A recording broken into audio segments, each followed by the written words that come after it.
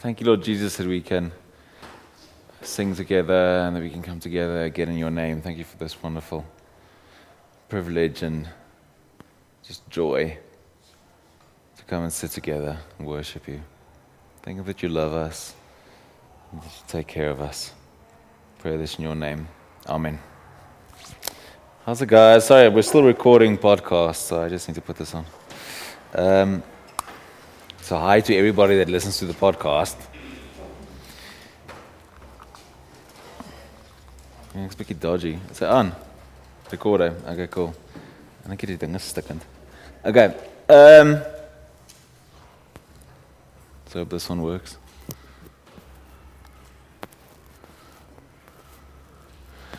So tonight we're going to talk a little bit about sense-making views. So in your life, so all of us have a sense-making view that was either like adopted or drilled into you from like very small. So you have a way that you see the world and the way that you view spirituality and religion and God and everything, and how all of these things kind of fit together and how you make sense of whatever is happening. So if something is happening, somebody is sick or you get a job or lose a job or whatever, you have a certain way of thinking that tells you why things happen or why things are the way they are.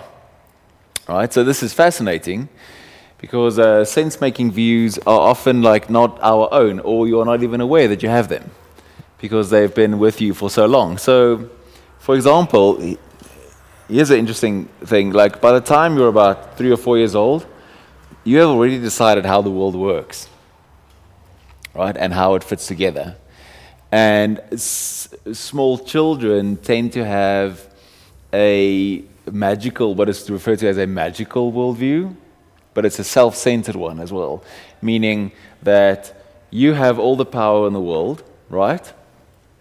And many people still believe this, and that whatever is happening is because of you, right? Because think about it, if you're 6 months old or a year old or whatever, you are the only thing that you know kind of exists, and whatever you do affects the entire world around you. So if somebody is sick, it is because you did something, right? Because you are the only entity in a weird way that kind of exists and influences the world outside. If somebody is not present, it's because you did something.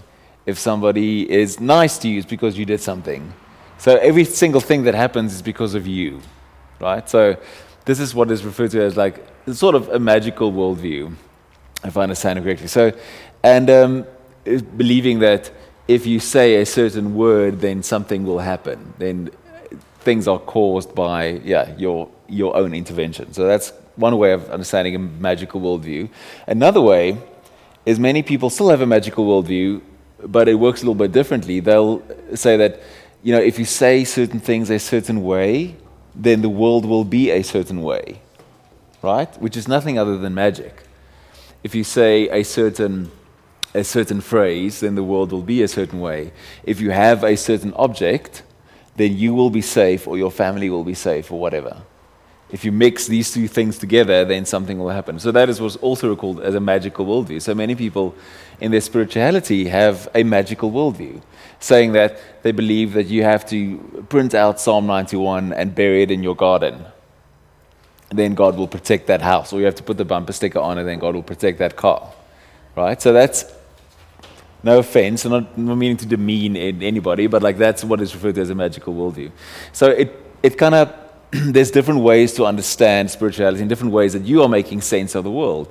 And when it gets interesting is when you start becoming aware of what your sense-making views are. When you start separating yourself from it, going, this is not necessarily the way the world works, this is just the way that I see it.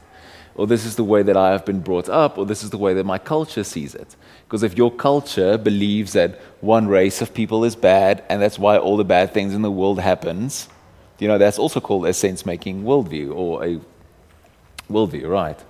So, can you know, werk presentation, Niels? Oh, there you go. And it was night. Okay, before we get to that slide, we're in John 13, So you can open there if you want. We're going to read like 3 passages. And what's interesting about these 3 passages is that they show a new worldview or a new sense-making view of who God is. So this is always cool to talk about when you talk about who God is and who Scripture is actually saying that God is, because that's kind of the point of this book, is revealing who God is. And it's cool to look at it as it progresses. So Scripture is one big narrative, and it's cool to look at like 1 or 2 or 3 more texts to see how it progresses. So we're not going to look at all of them, but we'll look at some. And in John 13, Jesus gives a glimpse of who God is in this beautiful passage. So it starts, John 13, there, verse 31. It says, okay, but before we read that, let's just read the bit before. In the little bit just before, Jesus is having supper with his disciples, and it's the bit where Judas betrays him, right? So it's always interesting to read, or it's always good to read if it's a really important verse or really important little part of Scripture, to read what goes before and what goes after. Because oftentimes the writer tries to bracket it, and the context of the actual verse within the text is actually really cool. So this one is one of those examples. It says right before, it says, Jesus speaks to Judas, or to his disciples, and says, one of these is going to betray me. And then verse 26, Jesus answered, is the one whom I will give this piece of bread when I have dipped it into the dish. And dipping the piece of bread, he gave it to Judas Iscariot, son of Simon. And soon as Judas took the bread, Satan entered into him. So it's only John that actually says this. So John in itself has like a very specific view about how things work. Then Jesus speaks and says, what you are about to do it quickly. But no one at the meal understood what Jesus said, why Jesus said this to him. Since Judas had charge of the money, some thought Jesus was telling him to buy what is needed for the feast or give him something to the poor. As soon as Judas had taken the bread, he went out, and it was night. So it's this very ominous kind of scene. And John has this way of dealing with light and darkness throughout his whole gospel, that he uses it as a metaphor. So it's not by accident that he's just not saying that, oh, by the way, it was night time. There's a kind of ominous dark cloud hanging over the scene. So let me just read it a little bit further. So then you have the centerpiece, which is our text for tonight. It says, when he was gone, Jesus said, now is the Son of Man glorified, and God is glorified in him. If God is glorified in him, God will glorify the Son in himself and will glorify him at once. So this is typical like Johannine writing. What it means, or what it's saying, is that God will reveal himself in the Son and the Son in God. So John has this way of writing, God is in the Son and the Son is in God and the Father is in the Son, and he writes like in these little circles. Jesus then goes further and he says, my children, I will be with you only a little longer. You will look for me just as I told the Jews. So I tell you now, where I'm going, you cannot come. Verse 34, here's a little key. A new command I give you, love one another. As I have loved you, so you must well love one another. By this all men will know that you are my disciples, if you love one another. Then Simon asked him, Lord, where are you going? Jesus replied, where I am going you cannot follow, but you will follow later. Peter asked, Lord, why can't I follow you? I will lay down my life for you. Then Jesus answered, will you really lay down your life for me? I tell you the truth. Before the rooster crows, you will disown me 3 times. So what's interesting about this whole little piece we just read, you have Judas's betrayal or treason, and then you have this beautiful text right in the center where Jesus says, God will glorify himself and be glorified in me and I in him, and will reveal himself. And he gives a new command, almost this beacon of light that says, love one another. And by this, everybody will know that you are my disciples, when you love one another. Jesus reveals something about God that has not been revealed before, kind of this new idea or this new-ish thing saying it plainly. And then just after that, you have darkness again, with Jesus announcing Peter's betrayal, how Peter is going to disown him. So darkness, light, darkness. And John writes in this way a lot, like I said. So if you just it's interesting to see John's theology of light. Right in the beginning of John 1, it says, "In him was life, and that life was the light of all mankind. The light shines in the darkness, and the darkness has not overcome it." In John, Jesus says, "I am the light of the world." And in John 3, it says, "This is the verdict. Light has come into the world, but people loved darkness instead of light, because their deeds were evil. Everyone who does evil hates the light and will not come into the light, for fear that their deeds will be exposed. But whoever lives by the truth comes into that light, so that it may be seen plainly that whatever they have done has been done in the sight of God." What's beautiful about John's light, this is just a side note, John's theology of light. You could actually go read it and try and underline throughout the whole John, all the time he mentions light and darkness. As John frames even salvation in terms of light and darkness. He frames everything in terms of light and darkness. So, all of us, to go back to the sense-making worldview, every single one of us have a view about God, about who He is, right? If I tell you, who is God, you might have a picture like this in your head.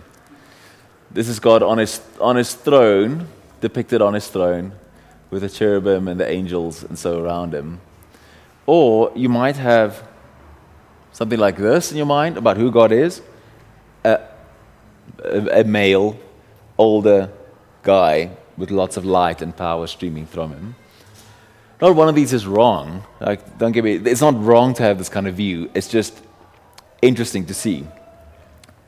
So here's one, God the Creator, which you might have with a big frown.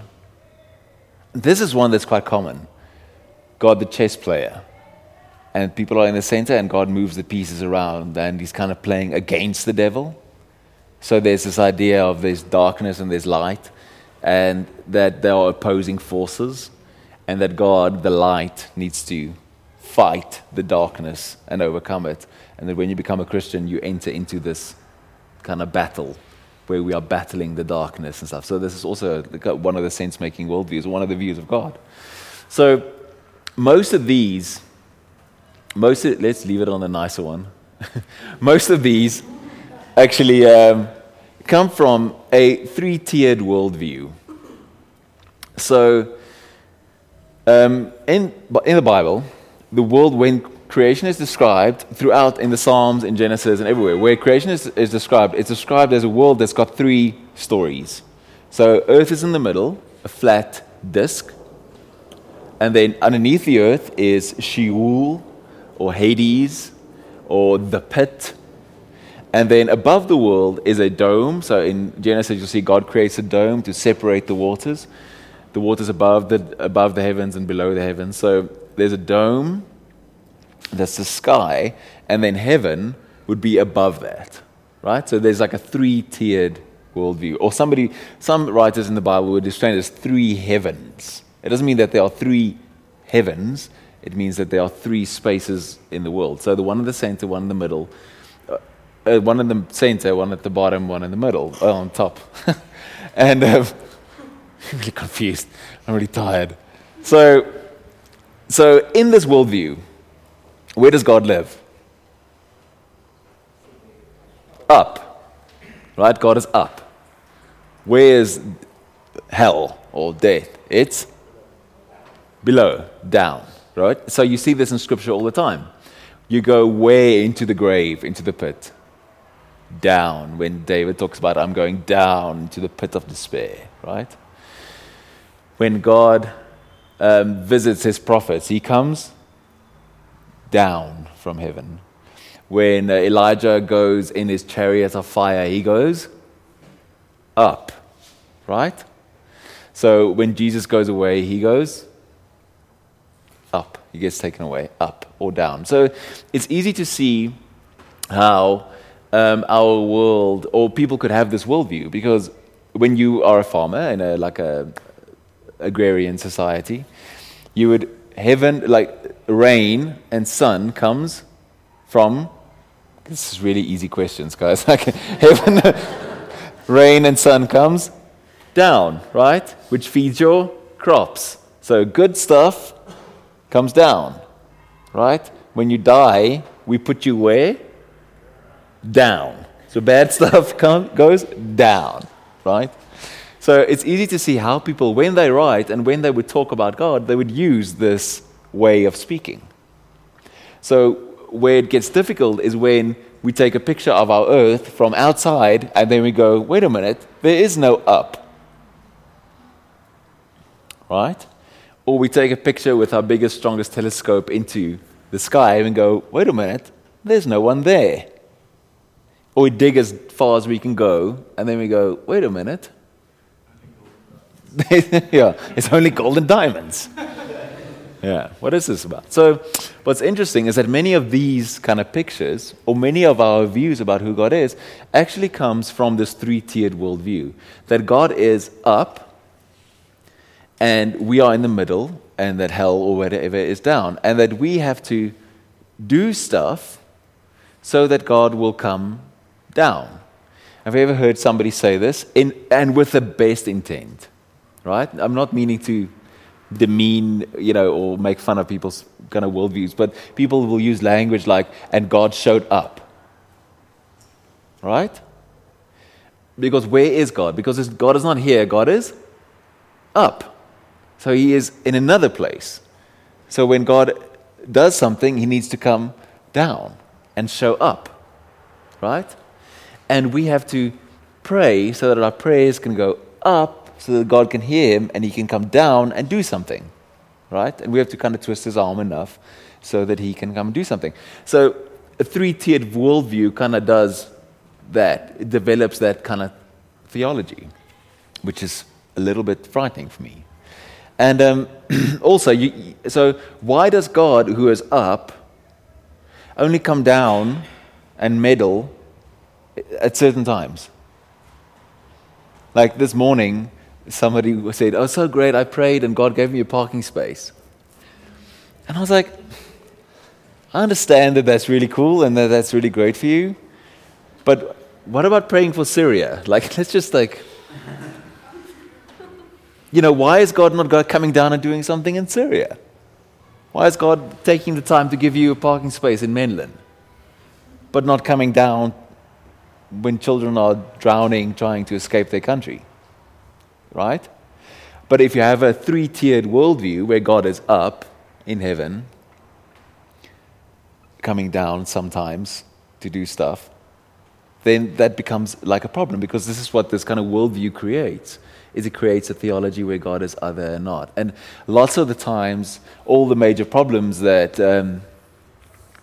some atheists and people have with God, they don't actually have a problem with God, they have a problem with this three-tiered worldview. This idea that God is other and he has to come down, and why doesn't he come down all the time? Why is he not here? Why is he, if he's good, why is he not helping us? And all of those things actually come from this view of God, that God is not here. All right? Is everybody with me? So what Jesus is doing, or what Scripture is doing, is it's developing the view of who God is.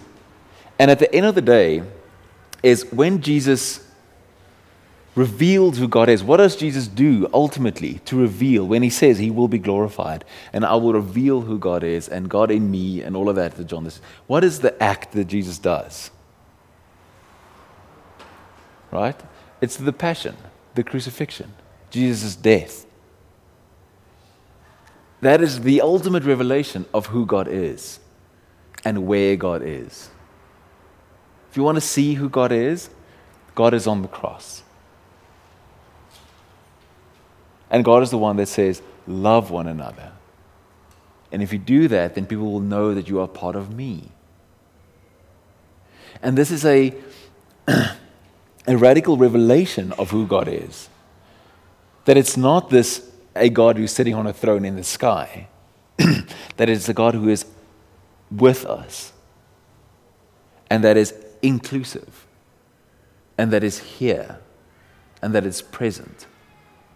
It's very difficult to believe in a God who is up there when we know scientifically that there is no up there. And everything starts to become a little bit hazy. But what Jesus does in his revelation is saying that God is love, and God is the one that's on the cross, and God is ever inclusive. So if we read a bit further,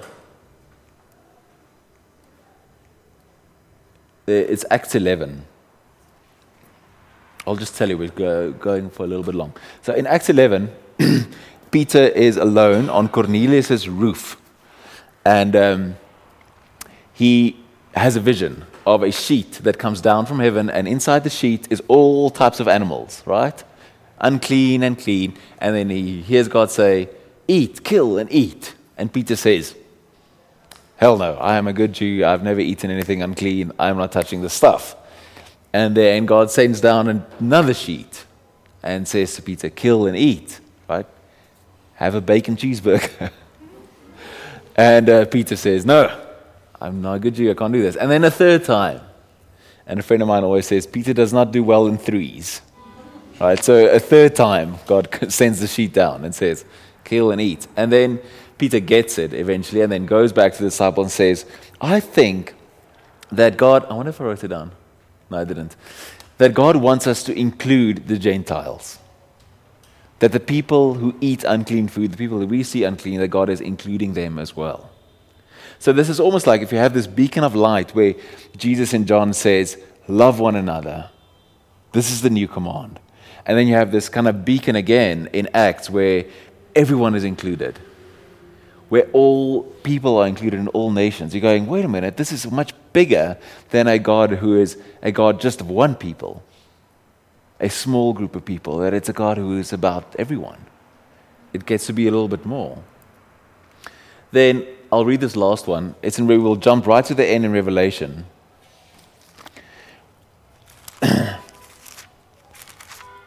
Which is probably one of the most important texts. Revelations 21:1. It says, then I saw a new heaven and a new earth, for the first heaven and the first earth had passed away. There was no longer any sea. I saw the holy city, the new Jerusalem, coming down.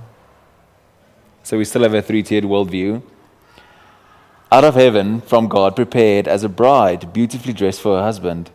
And I heard a loud voice from the throne saying, now the dwelling of God is with men, and he will live with them.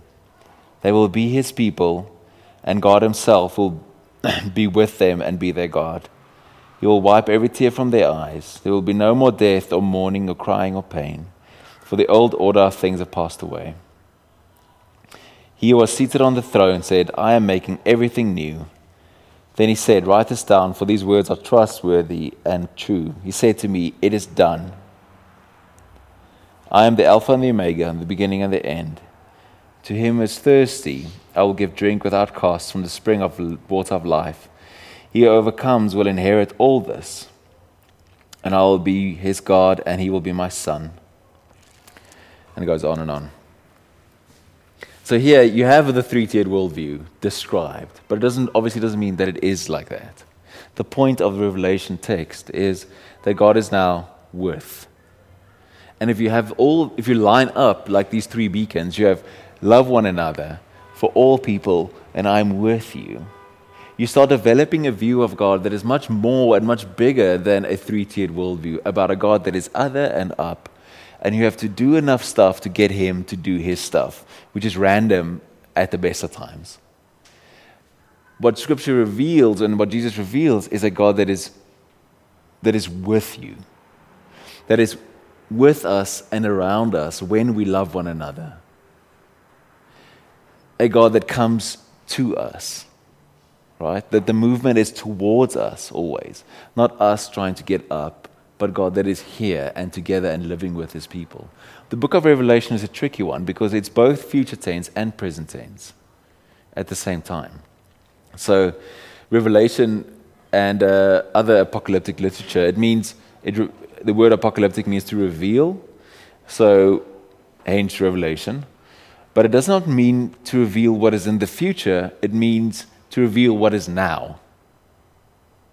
Right? What is present. So John, writing Revelation, is revealing what is happening at the moment, mostly in the book. some are future, but mostly it's revealing what is now. What is happening at the crucifixion? What is happening when Jesus rose from the dead? What is happening in the church right now? So the Revelation texts, you can almost read them both present and future tense. Not saying that God's city will one day come, but that it is now already here with you. And to receive that. And that's what I want to finish off with, I think. Language is an interesting thing because it kind of gives away your sense-making view. So oftentimes in communion, you'll hear people, like, listen out when you visit other churches and you're around or you're visiting here tonight. Like, it's very interesting always for me to listen when somebody is handing out communion or giving communion or whatever. Like that, the language they use kind of betrays their view of who God is. There's a very big difference between taking and receiving. Like if I tell you, take, you can come and take communion, you can come and take the bread. It's a very big difference to, I want you to receive the body of God, the body of Jesus. Because in receiving, you are actually passive to a large extent, to a larger extent than taking. Taking requires action on your part. Receiving doesn't, except for holding your hands, maybe, or opening your mouth. So in Catholic tradition, it will always be receiving. You receive communion, you never take it. You never reach out your hand and take it. You always receive it. So much so that you would open your mouth and the priest would put the wafer on your tongue. Right? Which is beautiful because that's exactly who God is. Is that it's not about you taking, it's about you receiving. And this is where so many of us fail. Right? Because we are very, very bad at receiving. We are very bad when somebody gives us a present or a gift or blesses us with money or with whatever. You're like, no, don't give it to me. I don't know, I'm fine, I'm cool. And it's like almost this kind of, you feel like to receive something is to be arrogant. But we all need practice in receiving. You need practice into receiving the love that God wants to give you. And when somebody wants to bless you with something, and they go, oh no, it's fine, we'll get the bill. And then you have that, guys always have this stupid like mock battle, where you have to kind of reach for your wallet, and you kind of have to no, are you sure? No, are you sure? No. You know? It's like guy thing. I don't know if girls are the same, but like, guys are always like, oh, no, okay. So, but you didn't have any money in your wallet anyway. So like, but there's practice in that. When somebody offers to pay for dinner, you go, thank you very much. That's great. Right? Instead of pretending and now fighting over it. Oh, I'll get the next one. Rather say, just thank you. That's awesome. Because that's the way we are with God. It kind of reveals who we are. So, to receive is super important because this is what God is He is with us. All the time. And the with us language is a lot better in our culture than the up and down language. Because up and down in our culture just creates a bad theology. Right? Up and down 4,000 years ago created something that was beautiful. Up and down right now is not really a great place to be. Because it doesn't work anymore. With us is great. Saying that God is all around us. Saying that receiving God is not receiving something from up there. It's just opening up inside to have a language of awareness and enlightenment. That makes a lot more sense to us at this time. To say that when you are with God, when you become saved, you don't go up, you become open. Connected is a great word rather than saying God showed up. Because right now, really easy metaphor, there's Wi-Fi all around you. Right? But you have to receive it. That's super stupid and like a really like teenager like sermon, but it's a really great way to think about God at this point in our culture at this time. 4,000 years ago, 4,000 years in the future, some preacher guy will be sitting here going, that's a really bad way to talk about God. Because in that culture it will create something bad. So I want to leave you with this image of the hands and of receiving. To say that, do you want to receive what God wants to give you? And that's the question. Let's pray. Thank you, Lord Jesus, that you have come and you reveal to us who God is. That he is a God of love, a God that loves us and that wants to be with us. May you help us to put down our false sense of humility and our pride and open up our hands to receive who you are. Thank you for this community. Thank you for every person in here. Thank you that you are standing at every door and knocking, just waiting for us to receive you. Thank you that you are so kind. Thank you that you include all people. Thank you that you draw everyone up to you. We love you. We pray this in your name. Amen.